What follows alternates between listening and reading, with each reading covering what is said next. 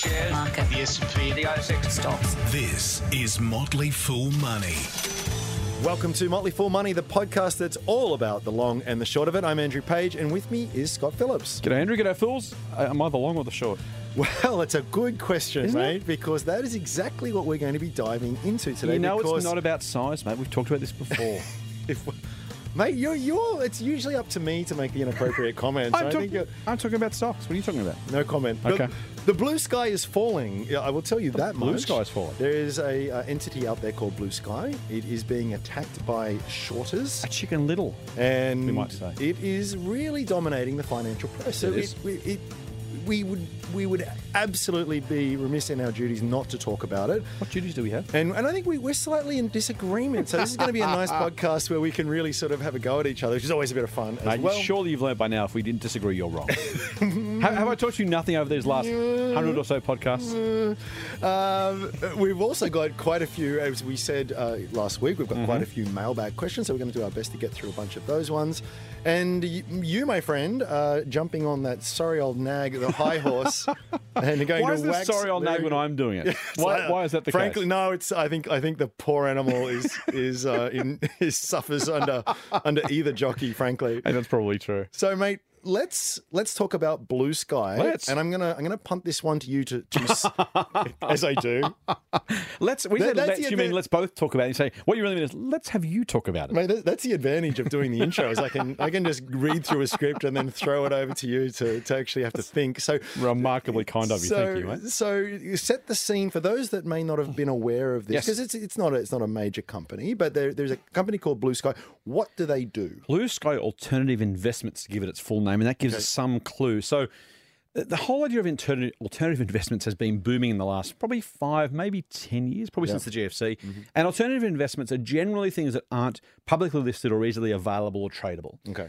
Blue Sky's early business was in water rights, for example. It would acquire water rights from farmers and actually effectively make money from selling them or leasing them back to farmers on that basis. Yes. It's got a whole lot of other alternatives. Can be, it's a really, really broad term. It can be anything. Yeah. It can be artworks. It can be Emu farms. right. Yeah. Anything that's kind of not a standard or normal or average investment class can be termed alternative. And even some super funds, for example, have them. They include things like stakes in private companies as alternative investments. So these are things that aren't effectively cash, stocks, bonds, or property. Get thrown in that one big bucket. Blue Sky came to market and basically rode the wave of popularity of saying, hey, we will give you a way to invest in all these things on the stock market.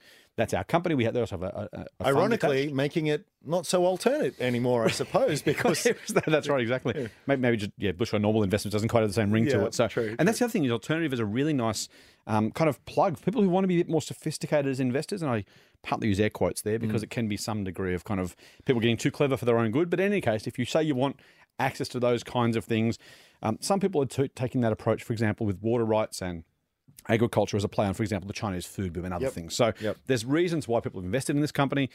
It was going really, really well. I think we saw a presentation when their shares were under $1. a couple of years ago They got to $14 last year. Just had a spectacularly good result. For those watching at home, and as I think about Liam looking over the desk at me, Blue Sky's BLA is the code. BLA. ASX BLA. If you're following along at home, I get the thumbs up from Liam.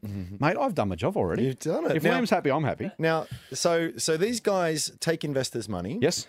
They invested into, they are custodians of investors' money. Let's be clear, yes. They and then they invested on their behalf into these alternate investments. Correct.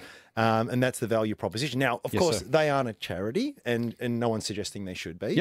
So they earn a fee for this service that they provide. So any asset manager, any fund manager takes money from investors, invested in assets based on the rules of the fund, and then they take a percentage of the value of the assets and sometimes the outperformance as their fee. So it's a very traditional fund manager approach.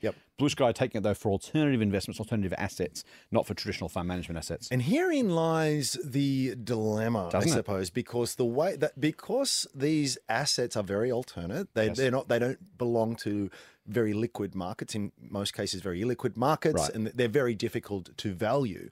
So the accountants and the auditors all sort of get together and say, well, we think that your assets are worth X. And importantly, the directors. And that's really important because Exactly. the value of those assets determine your fees. Yes, it also determines the net tangible assets of the fund. Yes. And so when you're buying in shares or units in a fund or a trust, if it's a property trust or some sort of fund, you want to be paying effectively the value of the assets you're buying. Mm-hmm. If I'm buying a fund that has cash in it, for example, Yep. there's $100 worth of cash in the fund. You'd be an idiot to pay $150, right? Exactly. And so, but equally, by the way, if I can pay $90 for it, I would. Hey, so, happy so days. you want to pay no more than the net tangible asset value of the fund. Okay. And in this case, the question is really, are the fees appropriate, Mm-hmm. and does the fund really have the value that the company says it has? Now, let me stress right at the beginning here that we are not suggesting anything inappropriate has occurred. But It's unusually clever for you. I You've been taking know. legal classes during the last week. I may have received one or two threatening letters. Just joking. Or not. But so while I'm not going to suggest it, You want me to? Is that what you're saying? Well, there has been a US outfit Right. that has suggested it. Indeed. They are called Glaucus. They are. And they released I want to say a 67-page report. on. Yep. What we in the trade call a short thesis. Mm-hmm. Ironically, not very short in length, quite long. But basically, they are saying that this company Mm-hmm. is rather significantly overvalued. Yes. And they also make it very clear that they have a short position. Otherwise, they've got a bet that the share price will fall. Correct. And if the share price falls, they will make money. You know it. So they're basically saying, we're betting this is happening. Here's our reason for that. Yep.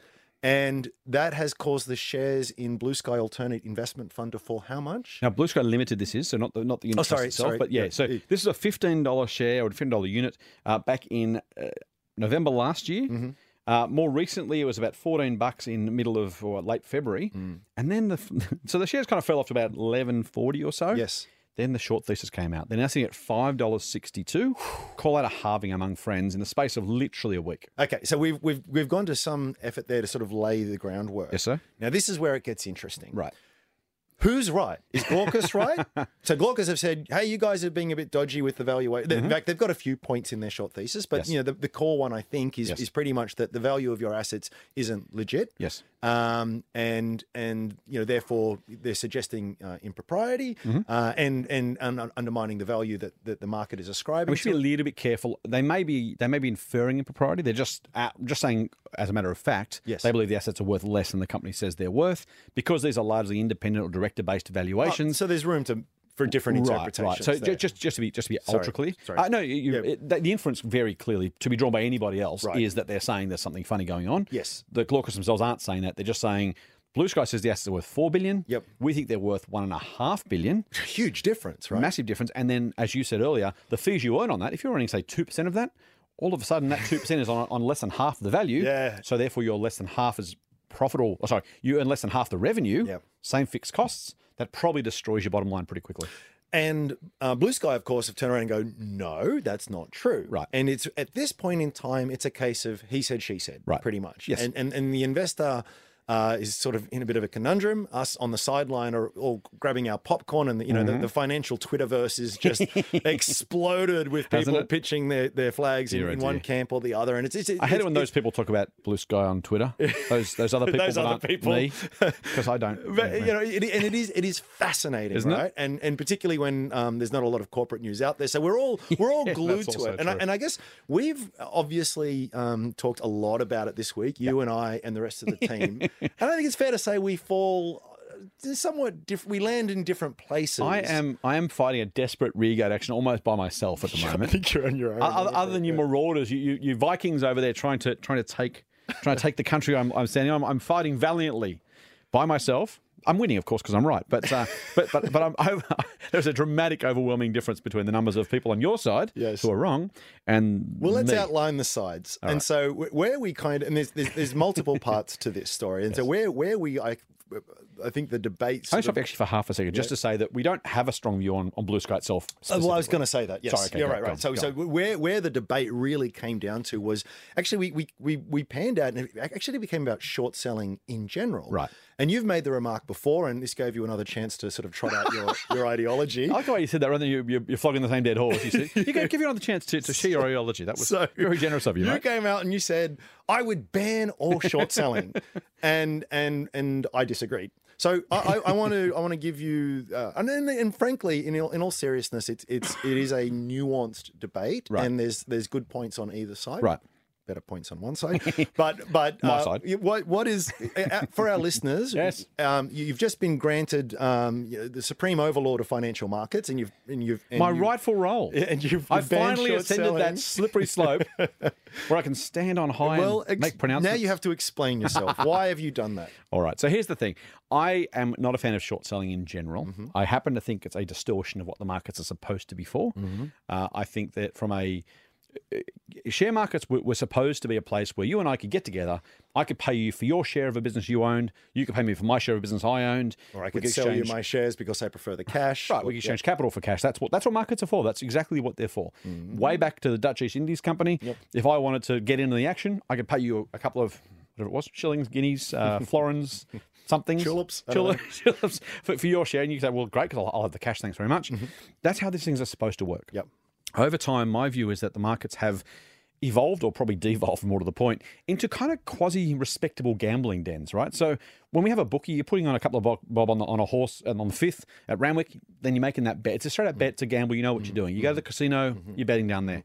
If you can effectively bet on a share price movement or on some sort of future options contract or something else, it starts to become less about the capital being either raised or exchanged and simply betting on the movement of a share price. And when it comes to that, you might as well be betting on a horse at the 5th in Randwick. So that's my first issue with short selling. We have to take it one, because we have to take this one at a time. Okay. Because I just don't have the mental capacity to remember all your points and refute them. Because I'm right. Yeah. So I would say I hear that. Excellent. Thank you. Let's move on. But I would say that that gambling potential mentality is there, even without. There are plenty of people doing plenty of speculative things without the potential for short selling. Right, and I think that's the point. So I'm talking about options across the board here. Short selling is part of that. Where I simply would say, if you're going to gamble, go and do it at the track or at the TAB or with a bookie, and acknowledge that's what you're doing. The amount of kind of respectability presented by the fact you're doing it with a broker who sits on the 58th floor of some building in Martin Place with his shiny bum and fancy tie, who's saying, well, that's not betting. This is investing. I've got a broker. We're talking short selling here. So that's the broad idea, right? So the more you make it respectable by doing it on a listed exchange that carries with it the gravitas of a capital market, rather than going down the bookie and putting $5 on the next race. Very, very different. Even the language I'm using now, very, very clear about what you're doing, who you're doing it with, and the degree of respectability that comes with it by doing it on those exchanges. So if I can summarize your point, you're against it because you feel as though it legitimizes or gives gambling extra credibility. Yes, it's a gamble that is given respectability by being done through a broker or an exchange, right, rather than on the phone with the bookie. So my point is you can do that without. Forget short selling doesn't exist. Right. Plenty of gambling going on in the markets without that. Plenty of people under the guise of doing something called investing, but are just purely punting on share prices. Yeah. And that's in a world where so while I agree with you that I don't like that dimension either, it exists whether short selling exists or not. Yes, but the degree to which we increase the amount of it being done, legitimize it, make it more easy to do, it's like anything. There's limitations if we would put on anything that's harmful. And I think the degree to which we allow or don't allow that kind of straight out gambling, the options trading is a zero sum game, right? Outright. Yep. I win, you lose, you win, I lose. Yep. If I sell you shares in BHP, if they go up, maybe they don't go up as much as you wanted or I wanted, but it's not a zero sum game. You don't have to lose for me to win or vice versa. And I think, right, that's to me the kind of core crux of it. Yes, of course, it'll happen to some degree. SP bookmaking happens off course all the time, of course, and we know all the stuff goes on, but legitimizing it by allowing it to happen, by encouraging it, by making a framework for it, gives the average punter a sense that, well, this must be okay because my broker said it's okay and it's on the ASX. And so if you said to someone, you can't put your options trade on the ASX, you got to go to the bookie around the corner and put your $5 with him, I guarantee there'd be a whole lot less of it going on. That's the point, is it would remove the incentive for it to be promoted by people who make money out of it, and it would mean there's less of it going on. That's got to be a good thing for capital markets. Look, just in the interest of moving forward, I guess there's the other part of it, or one of the other parts of it, is that there's almost a desperate urge for a different term here, but there's a libertarian argument at play as well. Yes. And I'm by no means a libertarian, but what I'm saying is that adults can and should be able to do what they want with their money, you know. So if I look, you're sitting there and you're saying that it's gambling, it's wrong, it's not what the market's about, and that's totally you're entitled to that opinion. And I share a huge amount of sympathy with that opinion. Because I'm right. But at the same time, I'm a independent, free agent in a free society, and I'm legally allowed to do it. It's my money. Now I don't do this for the record because I've got better ways to lose money, but like on the fifth of round. Exactly. But in principle, I support someone's right to be able to short sell if they so choose to do so. Yeah, I would simply ban it from an exchange, not legitimize it. Do it with the bookie. Okay. So here's another argument with short selling. People will say it helps in price discovery. Oh God, I hate that. Now, price discovery is basically, market's all about trying to be as efficient as possible. They're trying to use the power of the crowd almost to determine, when you talk about BHP, someone says, we're going to actually get to this in a mailbag question if we ever wade through this very dense topic. Very exciting, interesting topic. But, is that, what is BHP worth? Well, it's what the market thinks it's worth. And we all have this philosophy, ideology that actually no one really knows, but on average over time the market gets really, really, really close because there are those who have it and those that don't, and they trade with each other, and they kind of zoom around this actual academically pure idea of fair value. And the short sellers will say, well, we are accelerating that process. We are facilitating that process. There's they're not creating new shares, by the way. So when someone short sells, they have to go to someone and say, who's got shares. So if I want to short BHP, I have to go, hey, Scott, can I borrow your BHP shares? You say, yes. You're going to charge me a bit of interest for that. I'm going to sell them, and make money. Yes. But to close the loop, I have to buy them back at some stage and give them back to you. Right. And you hope to do that at a lower share price, and that's where you make your profit. And that's where the profit sort of comes into it. Exactly. So I guess what I'm saying is that with all of that in play, I'm actually giving more power between this tug of war between buyers and sellers. The sellers are getting a little bit more muscle to help in that price discovery. Short selling is a remarkably tiny proportion of the market. It's been that way for 20 plus years. In the meantime, we've had algorithmic trading, high frequency trading. We've had the GFC. If that didn't help the market be more efficient because the GFC never happened, then I call complete BS. I think it's a speculative idea put forward by people who want to make money short selling, try and legitimize the process. There is no evidence that short selling has improved the market materially. It didn't stop the GFC happening. We're trading shares 100 times as fast as we were 30, 40 years ago. Short selling is a pimple on a pumpkin on that number. If extra volume, extra buying and selling was supposed to help price discovery, then frankly, high frequency trade does a much better job of doing that than the small proportion of people who try and short sell just a few securities. I sympathise with that. I guess where I actually we're fairly agnostic on that individual point because I as I said last week, I'm all about being driven by the data and by the evidence and by the facts. And I don't know if the academics have really settled the score on that one. There is, to be fair, there is a view in academia that short selling does help price discovery. I would just say that if that was true to any material extent, things like the GFC and massive booms and busts in stock markets wouldn't happen because pricing would always be efficient. It is clearly not efficient. To whatever degree it moves the price on the margins slightly, it's just not worth it. Now after 17 and a half minutes, let's get to the nub. I only felt like 16 and a half to me. It's gone that quick. Where people started to stand up out of their chair and shout at each other. Was when we got to this view that, if I'm going to paraphrase you here, you said where it becomes sort of really wrong is that someone like Glaucus can come out there and make all these accusations.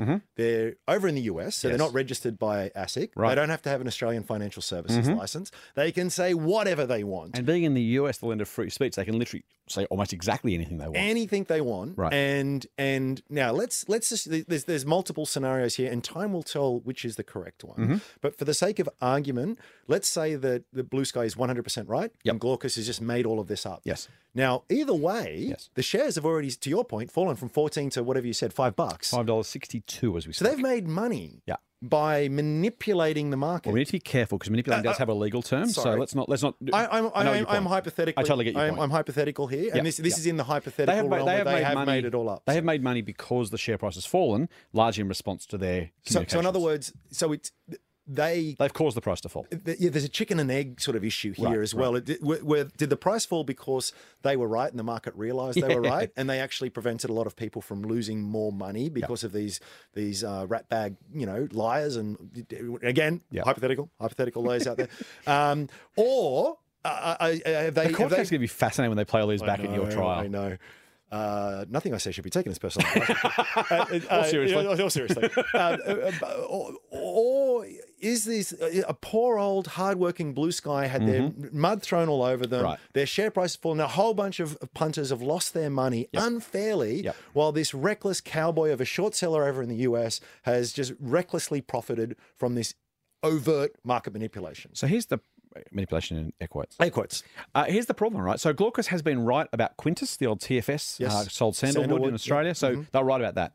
They've been wrong about 3 large other shorts they've placed in the last 12, 18 months in the US, Japan, and I want to say the Netherlands, but something like that. So these guys aren't always spot on. And so, yes, maybe they're right about Blue Sky. Maybe they're wrong about Blue Sky. On the off chance they're wrong about Blue Sky, people have been scared out of their shares at some price between the previous price of $11 something and $5.62 because they've, like some of our colleagues have said, well, there's probably smoke there. If I own them, I'd sell them anyway. Now, you don't get to sell them before the short thesis comes out. You get to sell after the short thesis comes out. So you've sold at 10 or 8 or 6 or $5.60 because, well, geez, maybe these guys are right. Now, if they are right, then maybe you've saved some money. If they're wrong, and you've been scared out of those shares because of a PR campaign orchestrated by someone outside the country, although it doesn't really matter where they are, in this case outside the country, if the PR campaign has caused the price fall and it subsequently is unfounded, then you've got to ask yourself, is that the way a market should operate? Is that in service of capital markets? Or is that taking advantage of, frankly, our human emotions of fear and greed? If there's smoke, well, geez, I'm going to sell, I don't care what's going on, I'll worry about it afterwards. Totally fair point. Have you made totally money if you fair lost point. money? Totally fair point. Thank you. Did you get that, Liam? Totally fair point. All right, let's move on. Let's move on. But in the other hypothetical, yes, Blue Sky are a bunch of scumbags. And they are again Andrew hypothetical. Page, P-A-G. Okay. I am equally Green Ocean. Let's call them Green Ocean. I am equally disparaging both sides of the argument here. So, and this you get sued by both groups. That's good. And so in this particular hypothetical, Company X is absolutely a bunch of scumbags, and they are ripping people off, and they are feathering their own nest, and Blue Sky is in fact, in this scenario, doing a wonderful public service. Glaucus, short seller? You said Blue Sky, that's right. Glaucus. Yes. Doing a wonderful pub. Now, what's the service regular adherent or watchers of the market will know that not too long ago there was other things such as Biggin and Get Swift. Also some very high profile sort of collapses there where short sellers were sort of poking around. RFG was another one where there was a big short influence there. Also a big short influence on corporate travel at $12, which is now 23 or 24. Right, and this is where I land down. And this is I own shares, by the way. I would say that if these companies if the shorters are right, they are doing a wonderful public service. They are pulling the rug out from underneath these people who are doing damage. I would say in the fullness of time, frauds eventually get caught out anyway. Right. If they are hastening that process, then good. If the company is doing nothing wrong, as has been you mentioned before, Glaucus got it wrong in Japan and a few other places. Then no harm, no foul. And this is the interesting thing with Blue Sky. They've come out to defend it. They read off a piece of paper, a couple of statements that really didn't address any of the major concerns, and then didn't take any.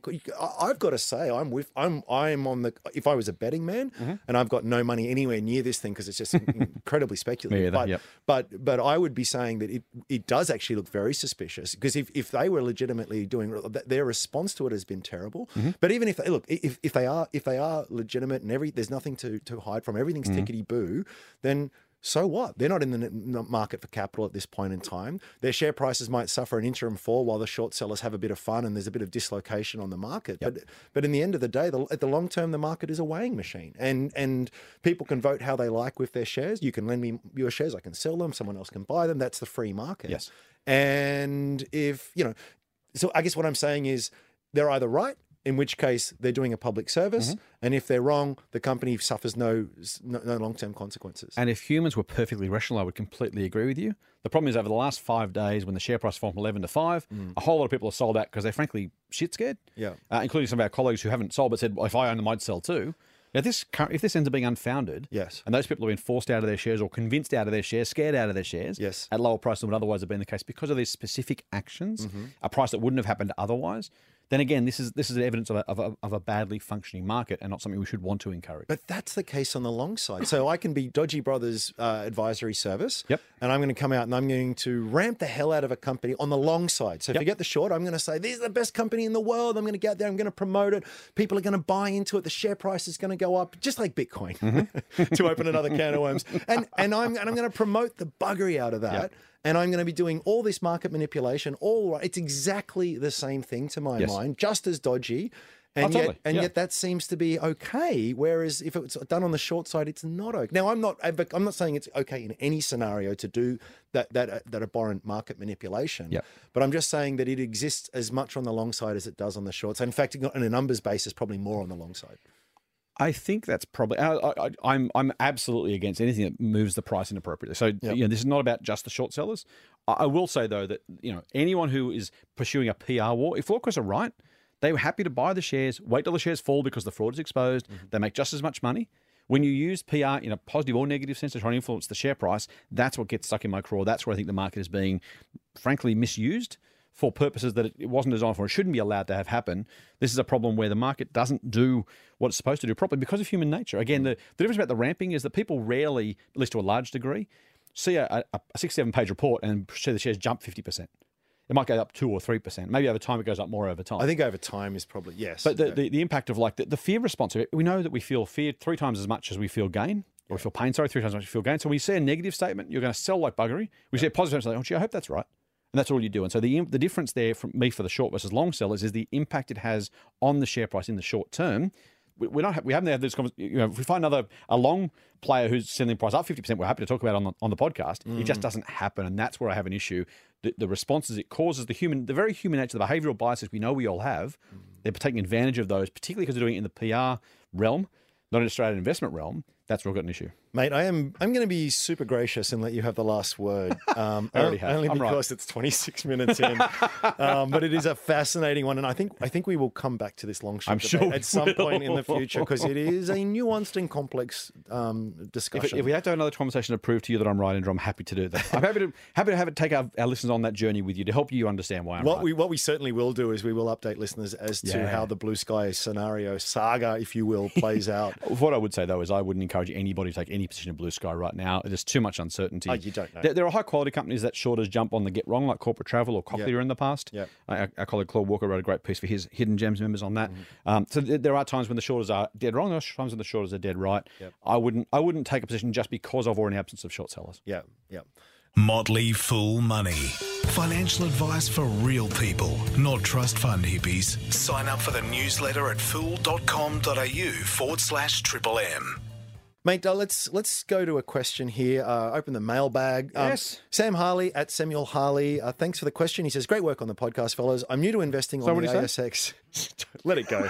Let it go, dude. I get very little validation, mate. This is my one chance because I'm valid. Help me out here.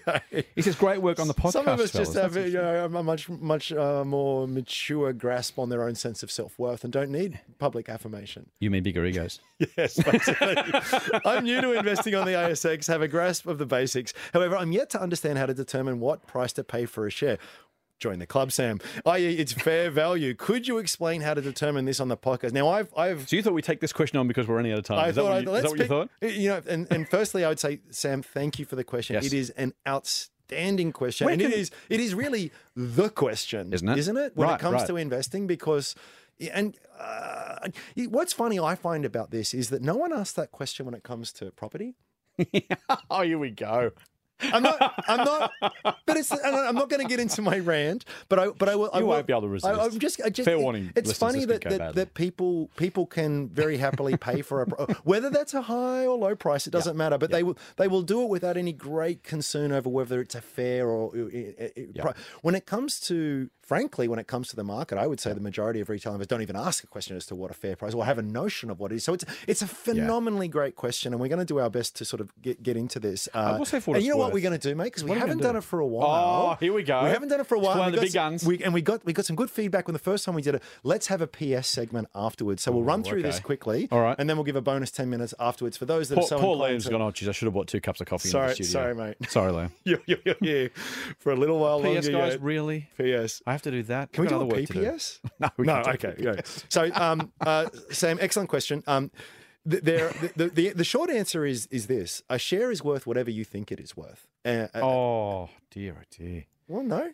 Controversial already. Well, Keep it going. is, and even It can't be objectively worth whatever we individually each think. No, it's it's not objectively, but you know, value is in the eye of the beholder. That's also true. You know, so well, the perception of value is right. At the end of the day, it's going to be worth something. Whether you're right or wrong is the open question.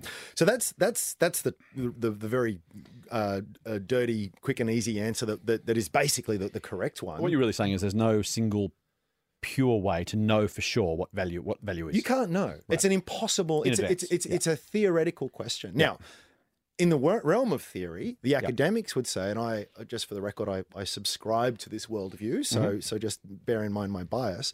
The academics would say that an asset, any asset, whether it be a lump of gold, a painting, a property, or a share, is worth the sum total of all of its future cash flows, discounted back by an appropriate rate.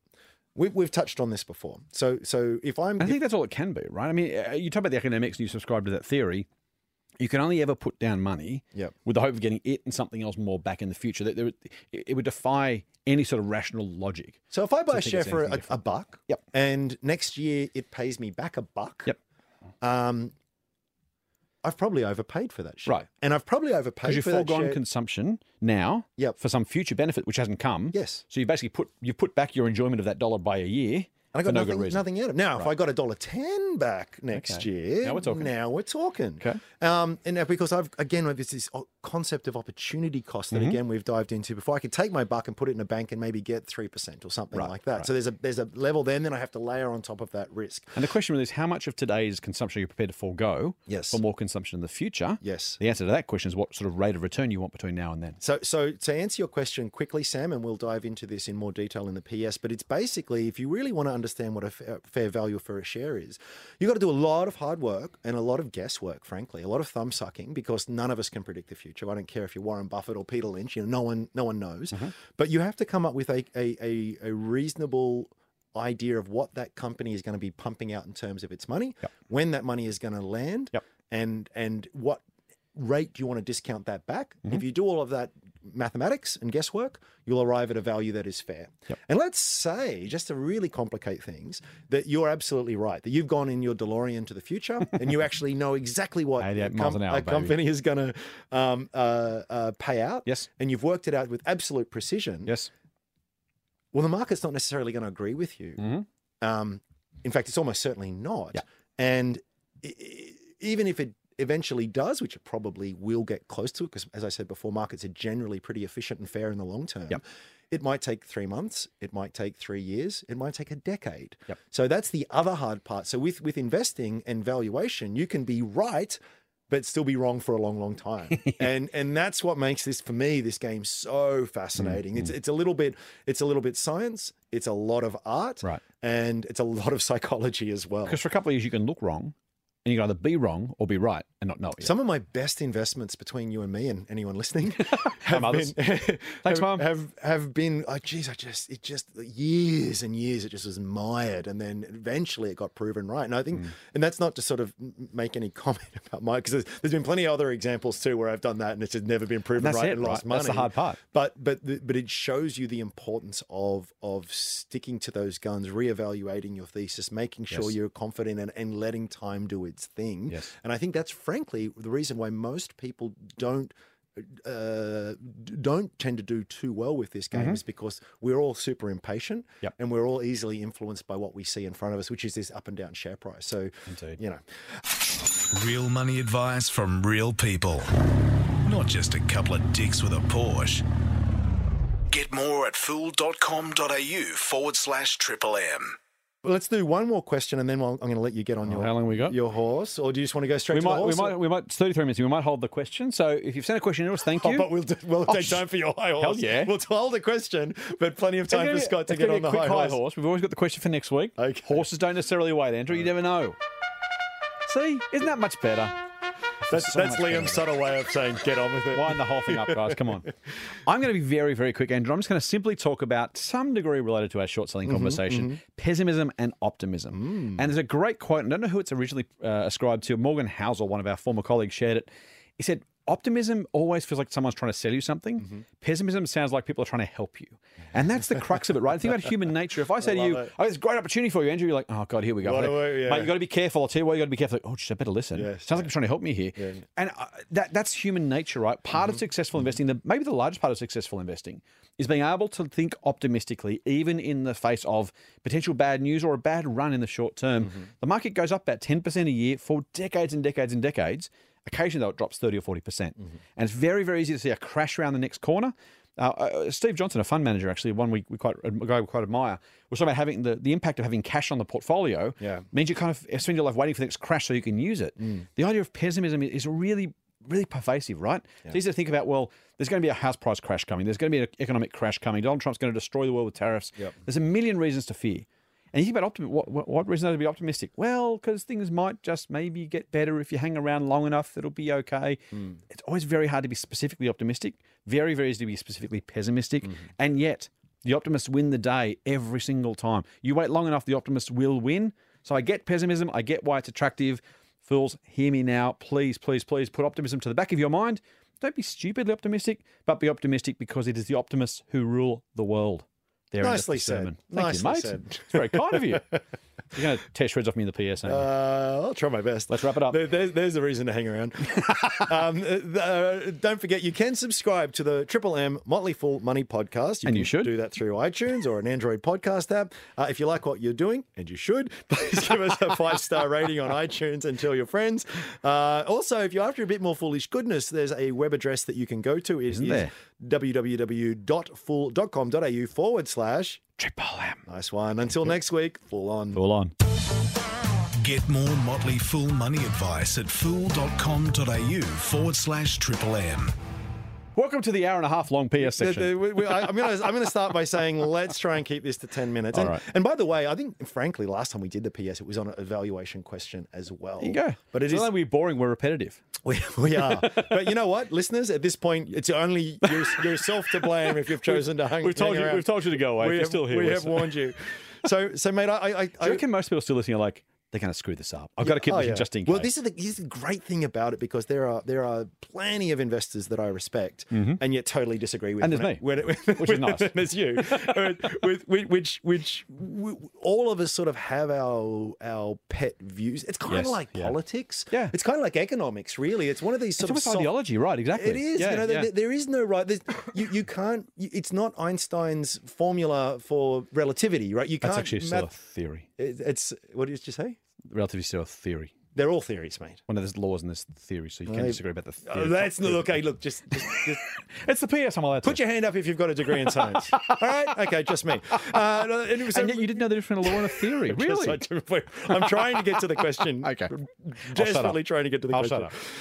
So I think that's the first thing, and you're right to say that there'll be people listening who are shaking their head, going, no, that's not right. Yeah. This is what it is. So this is very much I've given my bias. I hand it over to you, mate. Would there be a I know that we often joke with each other. You like to sort of give me a bit of grief for spending way too much time in spreadsheets. I do. You know, and you don't. And again, there's different strokes for different folks. But I wanted to sort of allow you to expand on that and sort of say, look, as someone whose day job is as an analyst and who buys and sells companies, if you're not going down that, and I agree, a very slippery slope, that rabbit warren of spreadsheet land, how do you do it then if you're not sort of trying to calculate future cash flows per se and all the rest of it? Yeah, good question. And keep me honest on the answer too, because I may ramble or go off topic, but I'll try to. I'll do my best. It's the PS. Come on. Okay. Well, yeah, that's what we do the rest of the podcast. Good point. Right. All right. So here's the thing. I actually take exactly the same view. Ideologically, philosophically, I don't know any responsible investor who cannot, at their core, believe that that's exactly what valuation is. You're paying a price for a future set of cash flows. It's all you can be doing. Now, that cash flow can come back in dividends.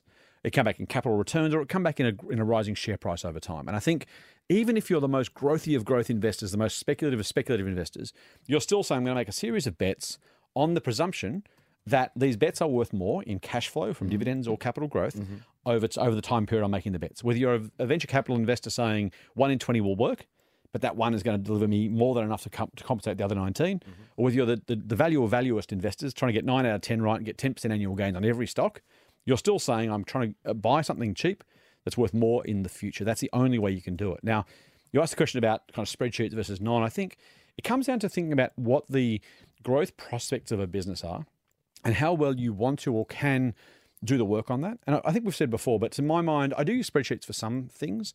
It tends to be, though, where the growth expectations are lower because you have a much smaller margin of error when it comes to getting the growth forecasts right. If you're buying a bond or a bond proxy, to use a horrible term, like a Sydney Airport or a Transurban, you want to be pretty sure you know what the future cash flows are going to look like. Because Transurban are going to be increased tolls by X% a year. Traffic will grow by Y% a year. Those are both relatively small numbers. And so you can't assume, maybe it'll be 50% growth, so I can make whatever guess I want. Right. On the flip side, we've talked about Kogan before, and I'm right thus far in our bet, but I'll keep that for later. The Kogans of the world are trying to become multiples of the size that they are today. And so whether the number is 51% growth or 54% growth is not as relevant as or frankly, 35% growth. Right. It's different. Do I think it can double or triple in size over the next, say, 2 or 5 years?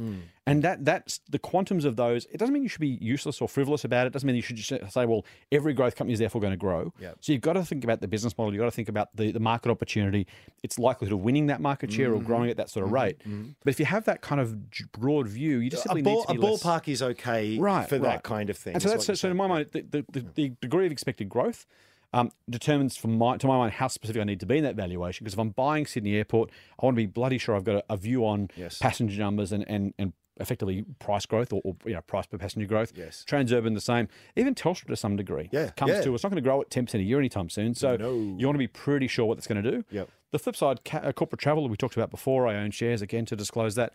It's been growing about 30-40% a year for a very long time. And if that can keep going for a decent amount of time, whether it's worth $23.80 or $28.90 or you don't want to nickel and dime something that's growing at that. Exactly. If you believe particularly it's going to have a long-term growth at that sort of level. Yeah, and I think, frankly, I find that extremely rich hunting grounds there because there is, if you have a degree of confidence in that long-term future, I think you actually get great opportunity because a lot in the market will be worrying about what happens next quarter, next half, next year. Corporate travel only grows at 18%. It was expecting 20. Shares drop 20%. That's fantastic because if they are still going to triple over the next 5 years, frankly, that makes no difference to their long-term valuation. Now, there is a price that's too much to pay. I wouldn't pay $200 for a corporate travel share price, but I might pay 22 or 24 or 26. And so, you have to look at the future to some degree and say, based on what I expect to be able to grow at, is this a decent price to pay? And to my mind, that's some degree of a multiple of either free cash flow or earnings. And I'm saying, okay, well, if it's PE of, I think corporate travel is about 30, 35 now. That's a very, very rich valuation, very rich. But it has been since it was about $6. And it's kept growing. And if it can keep growing at a decent rate, what I think it's David Gardner, one of our co-founders, talks about, humans have a really tough time thinking in exponential terms. So you can think about 3% plus 3% plus 3% plus 3%. And you kind of go, over time, I get 5 years out, that's 20% growth. Okay, I've got that. If I said you was going to go up 40% for 5 years, you do the math in your head, it's like, oh, no, I'm doubling in less than 2 years. Right. And you kind of go, and then I'm doubling on that, and then on that. And so you start to say, well, let's pull that number back a bit because that seems unreasonable. And so the Kogans of the world, the corporate travels of the world, it's very, very hard in a spreadsheet to make yourself put such large numbers in the spreadsheet cells. If you can't do that, you get scared out of some of those. So that's why I try actually to avoid spreadsheets to be too specific in that sense. I think that is the risk of spreadsheets. They give you a false confidence. There's a false specificity that is in there. And because you feel as though you've done this rigorous mathematics, and the mathematics is rigorous. There's no one's questioning the formulas. I mean, they're very well established formulas, but it's the inputs. And what anyone who's played around with these models will soon realize, hopefully, is that you can make very innocuous changes. It's like, well, maybe I'll discount it 9.5 instead of 10. Maybe I'll go for 16% growth instead of 14. And no one's going to go, oh, that's outrageous. Yet the sensitivity of those models will really swing that output around massively. So and that's actually worse sometimes on a low growth company when you get those sort of numbers wrong. Rather than a high growth company not using the spreadsheet at all, because that really can send you down a rabbit hole that's very, very hard to get out of. Because the other problem is if you make a valuation mistake on a slow grower, it's almost impossible to get out of that. So poor old Sam's asked this really great question, and we've talked all sort around of it. got around it. Yeah, And I think I want to before we sort of tie it off, I just want to bring it back to a practical kind of level Good here, call. because we've talked about predicting future cash flows and spreadsheets, and it's all very hard, Yep. and it is very hard. Yep. So I think one of the things I would say is that you don't have to. You're not going to be right. No one's going to be right. Even when you're right, you weren't right for the exact reasons that you thought. And just to be right. clear, you mean you won't be precise. You can still be right in the decision. Yeah, I made You won't money get on your- the You won't get your investment. estimate exactly right, the 3 decimal places. Yeah, so like my assumption of growth or whatever is, so what I would say is a very valuable exercise is to just paint a couple of different scenarios. Nice. And see where you sit on the landscape. So let's say, take Telstra as a nice example and say, listen, the bears out there say, it's in a lot of trouble. It's a declining business. They're not going to die overnight, but maybe their profit drops by a couple of % each year until they eventually cease to exist. Right. All right. So do we know that's right or wrong? No, we don't. But let's pretend it's right, and let's do a bit of numbers around that. Yeah. And we're going to spit out a number, and that number's probably going to be around $2 or so, just off the top of my head. And then you say, well, what about the middle of the road? Middle of the road might be then they hold their own. They don't grow, they don't shrink. They're kind of in this static view. There's a lot of competition, earnings hole from the NBN, et cetera, et cetera. Right. What does the valuation look like under that scenario? And then take the optimistic scenario and say, no, I actually think they're going to grow, and I think they're going to grow pretty well. And then and push that out, and you're going to be left with 3 sort of values there. Yeah. And then what you can do is within that range you can put the actual share price. Now, is the actual share price towards the lower end of that range? I get that wonderful asymmetry where it's like, yes, it could still go down from here. It could be that the pessimistic scenario is the right one, or in fact, a more pessimistic scenario than I've even allowed for is the right one. Yeah, right. But the odds, probabilistically speaking, I think tend to go into my favor. And I've still got to land on some kind of idea as to what possible future I believe in. Yeah. But it gives me this wonderful thing. And I think where it's really handy, particularly when you get on some of these very hyped up stocks that are very hot at the moment, you can ask yourself, okay, look, the market obviously really believes in this lithium miner that's never made any money and loaded up with debt and issuing shares like they're going out of fashion. But let's say that they're right. Yep. And let's say that they're really right.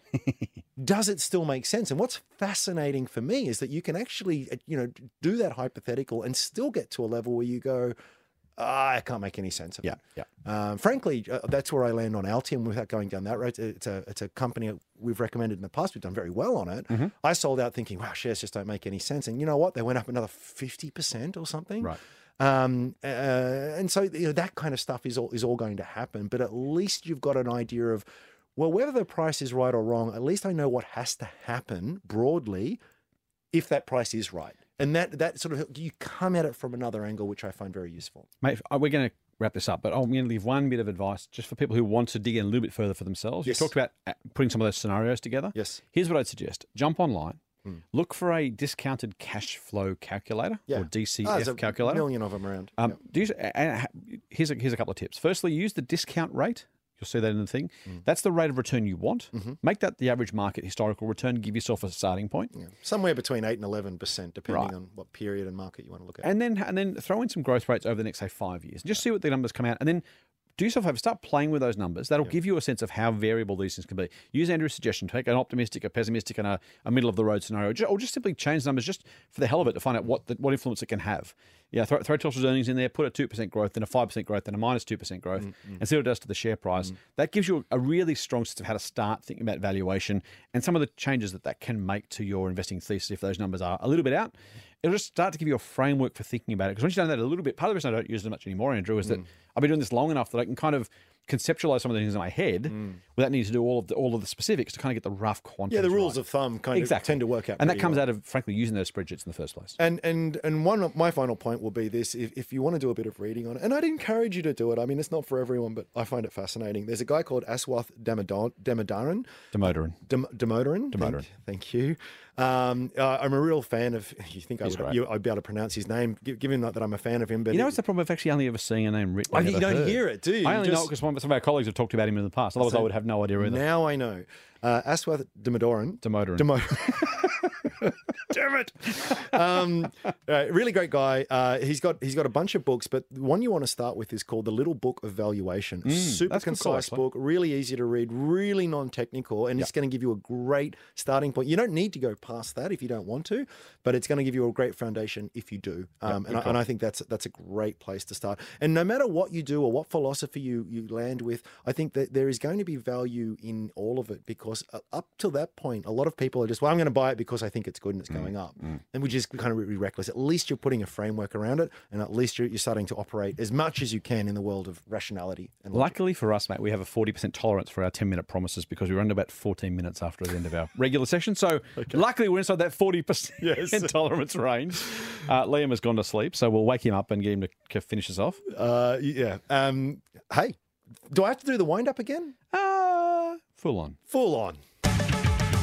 The Motley Fool and people appearing in this program may have positions in the companies mentioned. General advice only. Please speak to your financial professional to understand how it may pertain to your situation. Subscribe to the free newsletter at fool.com.au/MMM. The Motley Fool operates under Financial Services Licence 400691.